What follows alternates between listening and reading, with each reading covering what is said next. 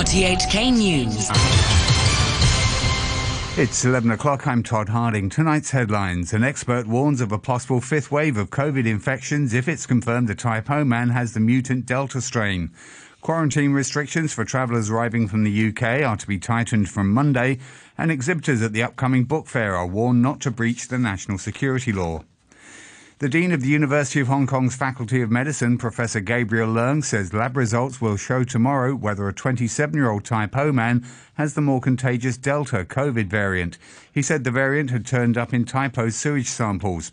This prompted widespread testing there yesterday and fears of a fifth wave of infections. Here's Professor Leung. Delta is the strain that we have now identified first in the wastewater sewage surveillance. So I very much remember the result coming into our laboratory on June the 22nd from a sample that was taken on June 21st. So that was the first sample that had a very large catchment area in Tai Po that had a very, very high viral load of about 58,000 viral copies. So that was a very, very red alert for us. The 27-year-old Type O man had tested preliminary positive yesterday for the L452R mutated strain, which is present in the Delta variant. Today, the Centre for Health Protection confirmed he had COVID-19 and more tests were being done. The man works for Hong Kong Airlines and has been in contact with aircrew. He's also worked at the Uptown Plaza shopping mall. The Centre for Health Protection's Dr. Chuang Shuk Kwan said none of the man's family members had tested positive. She said he probably caught the virus at the airport. On the balance of probability, as we do not have any variant cases in the community so far, so we would suspect he has some connection with overseas cases or imported cases. So we will think that the place where he get the infection is more likely from the airport where he work. But as for the exact source of infection is still being under investigation. There were also 6 imported cases, 4 students who arrived from the UK and 2 women from Indonesia. Health officials say the quarantine requirements for people returning from the UK will be tightened from Monday after a surge in COVID-19 cases involving a more infectious strain of the virus there.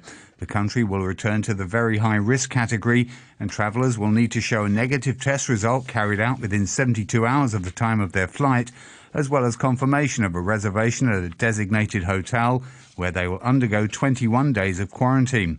4 tests will be conducted during the period, with another compulsory test on the 26th day of their arrival in Hong Kong. Organisers of the annual book fair say they will not be screening the books to be sold at the week-long event next month, but warn police will be called in if they receive any national security complaints. Timmy Sung has more. Benjamin Chow, Deputy Executive Director of the Trade Development Council, said the book fair is open and free and there will not be any censorship. But he said exhibitors will be reminded to abide by all local laws. When this national security law has been enacted, I'm quite sure that all publishers will abide to this arrangement. The chairperson of Hong Kong Publishing Professional Society, Anita Wen, says she doesn't think firms will exercise self-censorship on sensitive political books. Publishers have its own choice of their exhibit. So I don't think there is an issue of self-censorship. They have their rights to select what they want to show at the book fair. Meanwhile, anti-epidemic measures will also be put in place, including a requirement for all staff and exhibitors to get vaccinated against COVID-19 or get tested for the virus. The fair will be held at Wan Chai's Exhibition and Convention Centre between July the 14th and 20th, with over 700 exhibitors taking part. It had been cancelled last year after a major COVID-19 outbreak last summer. Rescuers are searching for survivors in the rubble of a 12-story apartment building that partially collapsed in the U.S. city of Miami. The fire service says 80 crews are on the scene near Miami Beach in Florida. Initial pictures show a boy being evacuated from the rubble. At least one person is reported dead. David Shaw was in the building next door. I looked out the window and you couldn't see. I thought it was like a storm or something coming in. And then when the dust cleared, there was the back half of the building, or back 2/3 of the building was gone. It's down to the ground. It's not clear how many people were in the block when it came down in the early hours of the morning. You're listening to RTHK. The time is now 5 minutes past 11. Authorities say they're investigating why about a dozen books written by Apple Daily founder Jimmy Lai went on display at the Sek Tong Choi Public Library. Here's Timmy Sung again. Jimmy Lai has been charged with colluding with foreign forces to endanger national security and is currently being remanded ahead of his trial. He is also serving jail time for his participation in a number of unauthorized assemblies. A photo posted on DAB legislator Horace Jones' Facebook page showed 13 books written by the prominent pro-democracy figure sitting on a librarian's choice shelf. It's unclear when the picture was taken. In response, a spokesman for the Leisure and Cultural Services Department, or LCSD, said authorities will handle the matter seriously and find out whether any staff member was at fault. He stressed libraries must ensure that their collections comply with the national security law. The LCSD will seriously handle any collections that are suspected of breaching the law and suspend the services of the relevant books, the spokesman added. A police officer has told the National Security Trial of Tong Yin Kit he fired 2 pepper shots to try to stop the motorcyclist but missed him. Mr. Tong is charged with inciting secession, terrorism and dangerous driving for allegedly riding his bike into police while flying a protest flag. Jimmy Choi reports. Superintendent Tam Wan-yi told the High Court that there had been protesters in the Wan Chai area on the afternoon of July the 1st last year, and police had been out in force to maintain public order. She said at around 3:30 p.m, Mr. Tong's motorbike sped past her and other officers who had formed a checkline at the junction of Hennessy Road and Luard Road. When cross-examined by defense lawyer Clive Grossman, Ms. Tam conceded that Mr. Tong could have directly driven into the police officers if he had wanted to, but he didn't. Sergeant Chu Kong, who had been stationed at the second checkline on Hennessy Road, said he had signaled for the motorbike to stop by raising his baton. But the driver accelerated, he said, from around 40 to 60 kilometers per hour as he came closer to the checkline, then drove past it. When asked by the defense whether Mr. Tong had avoided running his motorbike into the police officers, Mr. Chu said he did avoid them at the last moment. He also agreed that the driver could have hit them had he intended to.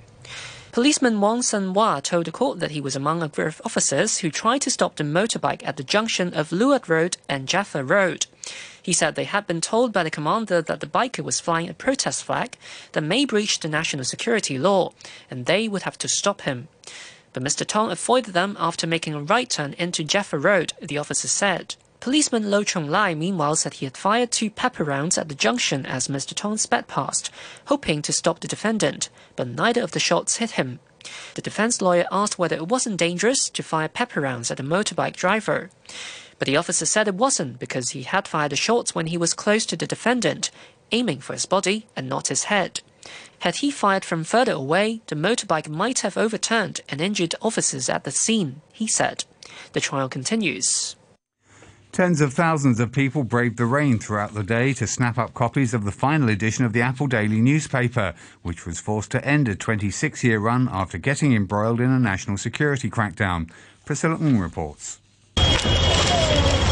Long queues stretched around newspaper stands across the city after an emotional final print run at the Apple Daily headquarters, which was forced to shut after authorities froze more than $18 million of its assets in a national security investigation. The pro-democracy paper printed a record 1 million copies, or more than 10 times its usual print run. But many people still had trouble getting their hands on copies as they were instantly snapped up at many newsstands and convenience stores. Some told RTHK they were very sad and furious about the shutdown, and they had scrambled from one district to another just to secure a piece of history. We will keep this newspaper with us as long as we live. This is the final gift from the newspaper. We will treasure it. It's sad and it's witness to the end of Apple Daily. The newspapers were the last chance for fans to read articles by Apple Daily, as its website, social media pages and mobile phone app all went offline at midnight. Hong Kongers bid painful farewell in the rain, chanting, "We support Apple Daily," was the final headline, as the newspaper said its own goodbye to the people of Hong Kong. It wished them peace and expressed the hope that colleagues who had lost their freedom could return home soon. The paper also drew reference to a recent political cartoon, noting that an apple may be buried, but its seeds will grow into a tree full of bigger and more beautiful fruit. 2 Apple Daily executives arrested over alleged violations of the national security law are seeking court orders for the police to return journalistic or legally protected material seized during recent raids. Damon Pang reports. The writ has been filed by the paper's chief editor, Ryan Law, who's been charged with conspiring to collude with external forces, and a former head of Animation News, Jiang Qi-wai, who is on police bail. They are asking the High Court to decide whether items seized from the paper's newsroom and their homes count as journalistic material or information covered by legal professional privilege. They also want the court to rule whether any of the items taken were not covered by the warrants obtained by the police. If confiscated material does fall under any of the 3 categories, the pair want it to be returned and are asking for compensation.